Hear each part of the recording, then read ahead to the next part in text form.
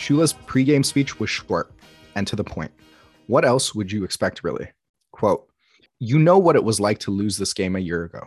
A loss this year would waste everything we accomplished in winning 16 games. That streak means nothing if we don't win today. We all worked too hard to let that happen. Get out there and play the way I know you're capable of playing. Let's go." End quote. Or in the words of Tom Brady, LFG. That's right. So despite a slow start, it was clear that destiny was not going to stand in the way of Miami achieving perfection. Tex Mall, who predicted a large Washington victory before the game, is quoted in SI, "The Dolphins won the game with a nearly impeccable first half, with an extraordinarily accurate passer and quarterback Bob Greasy, with a rhino of a runner, Larry Zonka, and above all, with a defense that may have been no names, but was plenty of adjectives. Try tough, tight, dashing, and daring for starters. The special stars were tackle Manny Fernandez, who keyed the line, middle linebacker Nick Buonaconti, who intercepted one pass, and free safety Jake Scott, who intercepted two passes and was named the most valuable player in the game."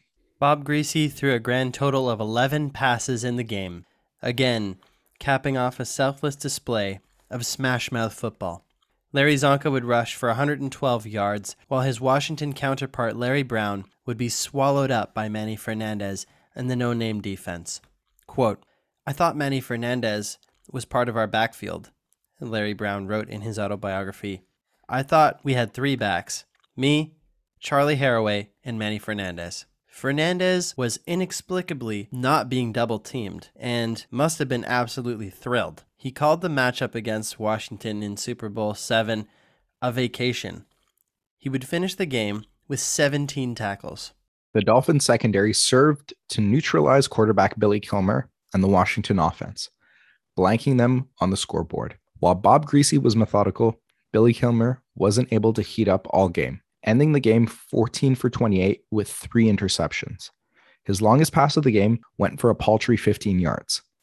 With the Dolphins' victory almost assured, they had the ball in Washington territory up 14-0. With around 2 minutes left in the game, the Dolphins' eccentric kicker, Garo Yepremian, stepped up to kick what would have been a game-sealing 42-yard field goal in the fourth quarter. Imagine going 17-0 and winning by a score of 17-0. In one of the most bizarre plays in NFL history, the kick was blocked, and the ball rebounded back into the hands of Yepremian, who was then being swarmed by Washington defenders. In a desperate move, Yepremian transferred the ball into his hands and attempted to throw a forward pass. Instead of the ball going towards its intended target, the ball slipped out of his hands and into the arms of Mike Bass, who ran it back 49 yards for a touchdown, narrowing the gap to 14-7. Needless to say, Yepremian's teammates were not pleased when he got back to the sideline. Quote, "We lose this game, I'm going to kill you, you little cocksucker," shouted Manny Fernandez. Nick Buonaconti apparently threatened to hang him by his tie in the locker room after the game if they didn't get the W. Bob Kuechenberg explained in a later interview, quote, "We were abhorred because it just poured out of our guts. I mean, the game, the whole world just fell in right then." Garo Yepremian was crushed by the whole thing. Quote, "I had a lot of things that I had to overcome. I had never kicked under pressure. I had never kicked with about 60,000 people watching me. I was nervous. My face would twitch. My knee would twitch. I was really scared to death." As Freeman would explain, one moment made kicker Garo Yepremian famous, or infamous. Yes, that's the word, infamous. It became one of the most booperific moments in the history of football. 15 years. He spent 15 years winning games with his kicks, saving careers, pats on the back, footballs through the uprights, 6 field goals in one game his rookie year. Excellence on top of accuracy. Except he's best remembered for that moment, that crazy moment. This could have gone down as one of the most epic collapses in NFL history, as Kilmer and his team had the opportunity to even the score with 1 minute and 14 seconds left to play in the game. However, the defense held strong and punctuated their victory with a 9-yard sack by Vern Den Herder. Apparently, he grabbed Kilmer's face mask and tore his helmet off, but there was no penalty called on the play. MVP honors would go to safety Jake Scott, who had 2 interceptions on the day capping off the greatest season in NFL history. Scott would also play the game with a severely injured shoulder and a broken hand. Just one of the many gritty moments that sometimes go unspoken in the game of football. Freeman sums it up like this: Fernandez likely deserved to be MVP, or at least co-MVP. He was double teamed and in some cases triple teamed. His performance was possibly the best performance by a defensive player in Super Bowl history, but Scott's playing in so much pain with multiple broken bones and a severely damaged shoulder made him among the closest thing to a hero, at least in the Super Bowl. The man who was responsible for determining the MVP of the game was a man by the name of Dick Scoop. By his own admission, he had a few too many to drink the night before and ended up dozing off during the game. He said he was awake for Scott's 2 picks, but not alert enough to stay up for Manny's 17 tackles. Damn. I know. Isn't that crazy? That the fate of, like, I'm sure there was some monetary reward for them being the MVP. And it's determined by a guy who's so smashed he can't even stay awake for the whole fucking game. Or maybe not. And it wasn't as important. I don't think it was something that was revered or considered to be something of importance down the road. Mm-hmm. And like, it's funny because nowadays it's like a voting process and there's many pro football writers that are at the game. And after a certain point, I forgot, like, I believe it's like within the 4th quarter, they have to submit their vote for the MVP. Mm-hmm. And it's scrutinized and like it's, you know what I mean? There's heavy consideration. It's just interesting that something like this happens by mistake. And, you know, down the line, just we talk about things differently, especially if this story doesn't come out at all. Yeah, absolutely. Contrast that with a guy with, you know, maybe a martini or mojito in his hand. He's asleep watching the game, watching NFL history, or not watching it in this case. It's just funny. But anyway, so the game ended and Shula was hoisted onto the shoulders of his players, carried off into the locker room after engineering the only perfect season in NFL history. In one fell swoop, Don Shula was able to shed the label of a big game loser and become the leader of the greatest single season performance in the history of the sport. Quote, "What was I thinking? I was thinking people can no longer say I can't win the big one." And personally, although he never went undefeated, this is even coming from a Giants fan's perspective. I thought of Andy Reid when he finally won the Super Bowl with the Chiefs. You know? Most definitely.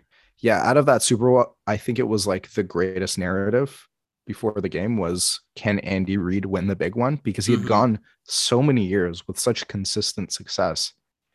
And yeah, it was almost like a Steve Young type relief where it's like, someone get the monkey off my back. You know, Steve Young in the late 90s after being Joe Montana's backup quarterback and not being able to win a Super Bowl, finally wins one against the Chargers and is recorded on live television screaming to his teammates, asking them to get the monkey off of his back because he finally did it. And it's like that sort of reaction that I feel Shula and Reid both, you know, experienced. Yeah, absolutely, man. I think on a real human level, it's catharsis, right? It's like you feel this really like primal sense of relief, you know, that finally what you've strived for years and years and years and years of hard work, of not seeing your family, of not visiting your friends, of really pouring your heart and soul into something. And then finally you're able to get to the mountaintop and all of your work pays off and it all culminates in one crowning achievement. Not only that, he goes undefeated as well. So you can imagine the feeling of elation from Don Shula's perspective. Most definitely. So Shula apparently saw Garo Yepremian shaving in the locker room after the game. He jokingly showed him how to throw a football. In 1973, Shula would make Garo do a drill where the ball was snapped over his head and he had to fall on the ball instead of trying to make a play happen. But this was short-lived as he twisted his ankle after an early attempt. Yepremian is on the record as saying that this incident really affected his mental health. He tells a story in his autobiography of receiving a letter from Shula when he was down in the dumps, reminding him of how integral he was to the team's success. Yepremian was so moved by the letter that he approached Shula years later at a golf tournament to thank him for the letter. Shula was confused at first, and then both men realized that the letter was in fact written by Shula's wife, Dorothy. The city of Miami would forgive Garrow, making him a lovable celebrity throughout the 70s and 80s. Shula's speech as they arrived to fanfare in Miami went like this, quote, "This is the Vince Lombardi trophy for the winner of the Super Bowl. 17-0 says it all. The world's championship, the best team ever in professional football," end quote. As the years go on, Dolphins players and staff gather every year to pop champagne as the last undefeated team eventually succumbs to defeat every year, to the chagrin and jealousy of all other NFL franchises. Florida sports personality Dan Le Batard puts it this way, quote, "If you had something on your resume that had never been done in the history of sports, damn straight you would pop champagne every year to celebrate. The only undefeated season in NFL history is undoubtedly the Dolphins' crowning achievement, cementing the legacy of Shula along with every member of the 1972 squad in the annals of NFL history forever.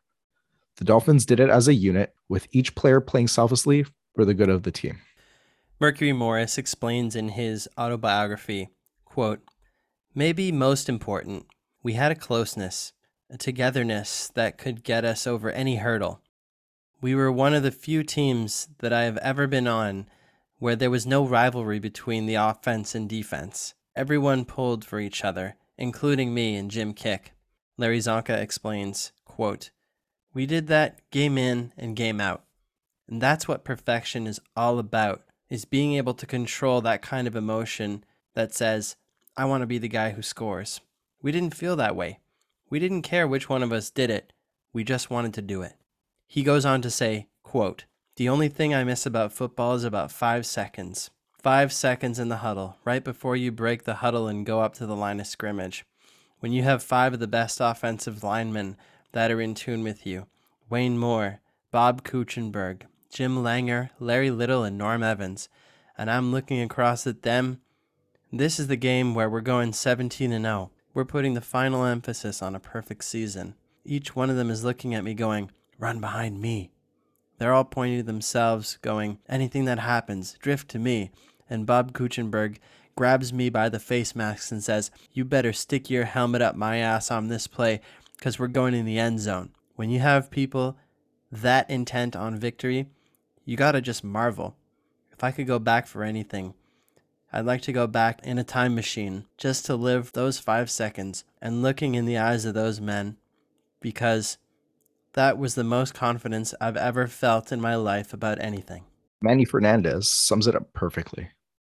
"For a bunch of no-names, we did okay. The prospect of finishing an entire NFL season without a loss is one that is a lot easier to imagine on paper than it is to execute in reality. Every season, the NFL media asks the same question.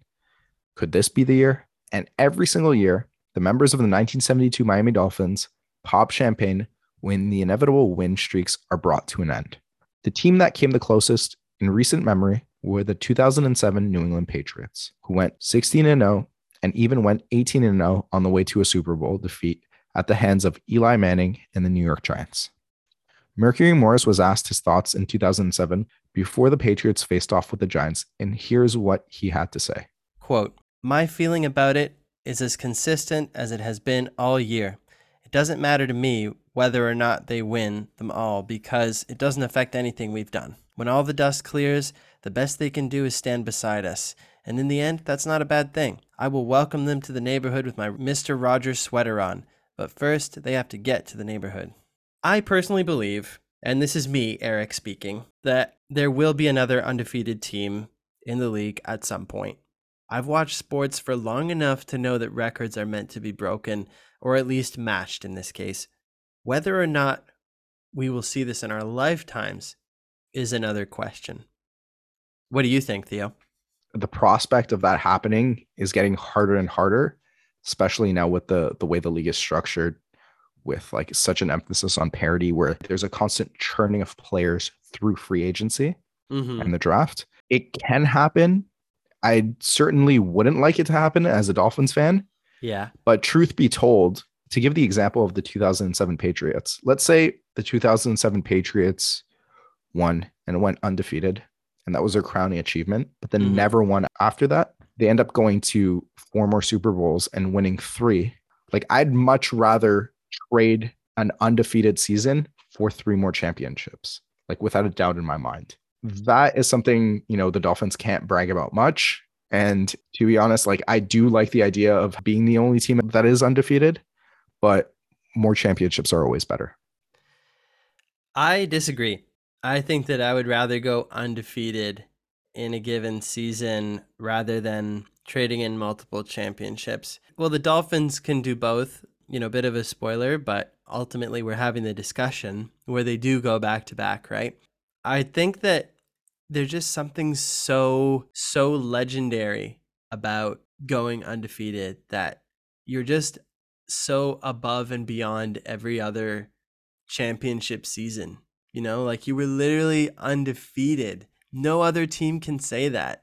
You have dynasties aplenty all over sports, but nobody can ever say that they went undefeated. As of June 23rd, 2022, the Dolphins are still the only ones to do it 50 years later.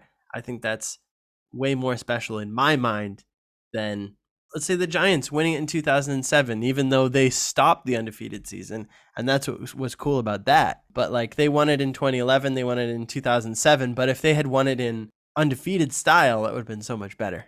You see, here's the issue though, is that it's only as special because there is only one team. So the Patriots win it, but they're the second undefeated team, right? And I'm sort of torn because I don't know if I've mentioned this to the listeners, but on the flip side, I'm also an Arsenal fan, and they've also experienced an undefeated season, the invincible season. And that is sort of special because, despite us not winning Champions League or, not necessarily competing with Liverpool or Man City on the same level for titles, we can always rest assured that we're talked about in history as achieving the great success of an undefeated season. So why would that be different than the NFL? No, and that's exactly my point, is like I'm slightly torn because winning more is always better. But on the flip side, it is really special, especially if you haven't won in a long time, to have those bragging rights.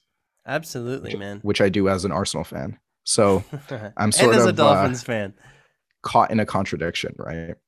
Listen, man, I think you should just appreciate greatness in any form. It is rare, happens once in over 50 years. There are a lot of different things you could point to that led to the Dolphins' success. Haters will say it was a cream puff schedule, as they said in that newspaper article. I would tend to think that you can really only account for things that you can control. And I would say that, having a dominant offensive line and a sound defense with stars all over the field, star wide receiver, 3 running backs, like they were such a complete team. They were such a complete team. It's mentioned in a couple of different quotes, one from George Allen, another one from Mean Joe Green. The film is deceptive. They're like, we didn't think that they were as good as they were when we actually played them, right? Like nobody thought that they would be that great. And maybe that's partly why they were able to win, is because they were so underestimated, right? Yeah, with the exception of the Garo Yepremian failed throw, the team's success was built more on the premise of making absolutely zero mistakes versus like just being this crazy offensive juggernaut. It's more about the discipline, right? Like everyone's following the game plan, For Shula especially, to have gone to so many different championship games with the Colts earlier in his career, it goes to show that he had it there. His team is what pushed him over the edge, really, that allowed him to win. So, and I think that's why we've made such an emphasis, and we will continue to make such an emphasis on the individual players, right? Because even though you don't really hear a lot about them individually, you hear about the undefeated Dolphins team, sure, but you don't actually hear about the players that were on the field very much. Yeah, with the exception of Bob Greasy and Larry Zonka, right? And Larry Zonka, yeah, exactly. If I had to put it down to one thing, it would have been discipline. Just a great consistency. And the other thing I want to bring up is like, especially nowadays, there's like always like a poor narrative when it comes to like former coaches when they try to get hired into new positions. over the last few years with the hiring cycle, they like NFL teams are always looking for that like new cutting edge coordinator instead of opting for like a coach that had been there and done it, but had partly failed at his previous stop. And like, if you look at someone like Shula, he was almost there. The process was right. It just needed a little bit more time. Mm-hmm. I don't want to single him out, but like referring to Brian Flores, a former Dolphins coach, to me as a fan, it looked like he had the right process. And whether you want to get into the lawsuit or whatever, like that's a topic for another day. But in terms of his process and the way he constructed his team, there was a formula that worked. Let's not get that twisted. And usually those types of coaches do well over long periods of time. And I wouldn't be surprised someone like Flores, like Shula, could translate that into a better result when he gets his new job. Yeah, no, that's fair to say. I mean, there are certainly some parallels that you could make from Brian Flores and the disagreements that he had with Dolphins ownership. You could transpose that onto Don Shula and Carroll Rosenbloom, for example. Like, it got to a point where their relationship was just untenable to the point where they had to part ways. Now, obviously, Brian Flores' situation is a little bit more complicated than just we need to go in a different direction. And like some Dolphins fans might be hearing this, like, how could you compare Flores to King Shula, right? Right, and it's exactly. I'm not saying he's on the same level. I'm just saying that he had a process that worked and he's moved on. And a lot of those coaches tend to get overlooked because they didn't win at their previous spot. Mm-hmm. But if you give them more time, like Shula, when they get into a new position, they stick with that process that provided them some success, and they translate it into wins eventually. Yep, absolutely, man. It just goes to show that, the consistency and sticking to your guns can really be a benefit to you. Like, if you hone your craft and you stick to your principles, you can achieve great things, and don't give up. Like, clearly he was so close to the top of the mountain so many times. He just needed that extra little push, and he made it. I think that's everything for us. Thank you so much for listening. This was obviously an epic episode. Please let us know if you have any comments, questions. I had a hell of a time researching all this. I loved it, and I'm super glad that we are finally getting it out to you guys. So please like and subscribe to the Check Down Charlie's podcast on all platforms. Share this, tell your friends about it, and we will catch you on the next episode. Thanks so much, and we'll see you again. Thanks for listening to the Check Down Charlie's podcast. Check us out on YouTube, Spotify, iTunes, and Podbean. Don't forget to follow us at CheckDCharlies on Twitter and at CheckDownCharlies on Instagram. Like, comment, and subscribe on all platforms, and don't forget to leave us a review. Until next time, thanks for tuning in.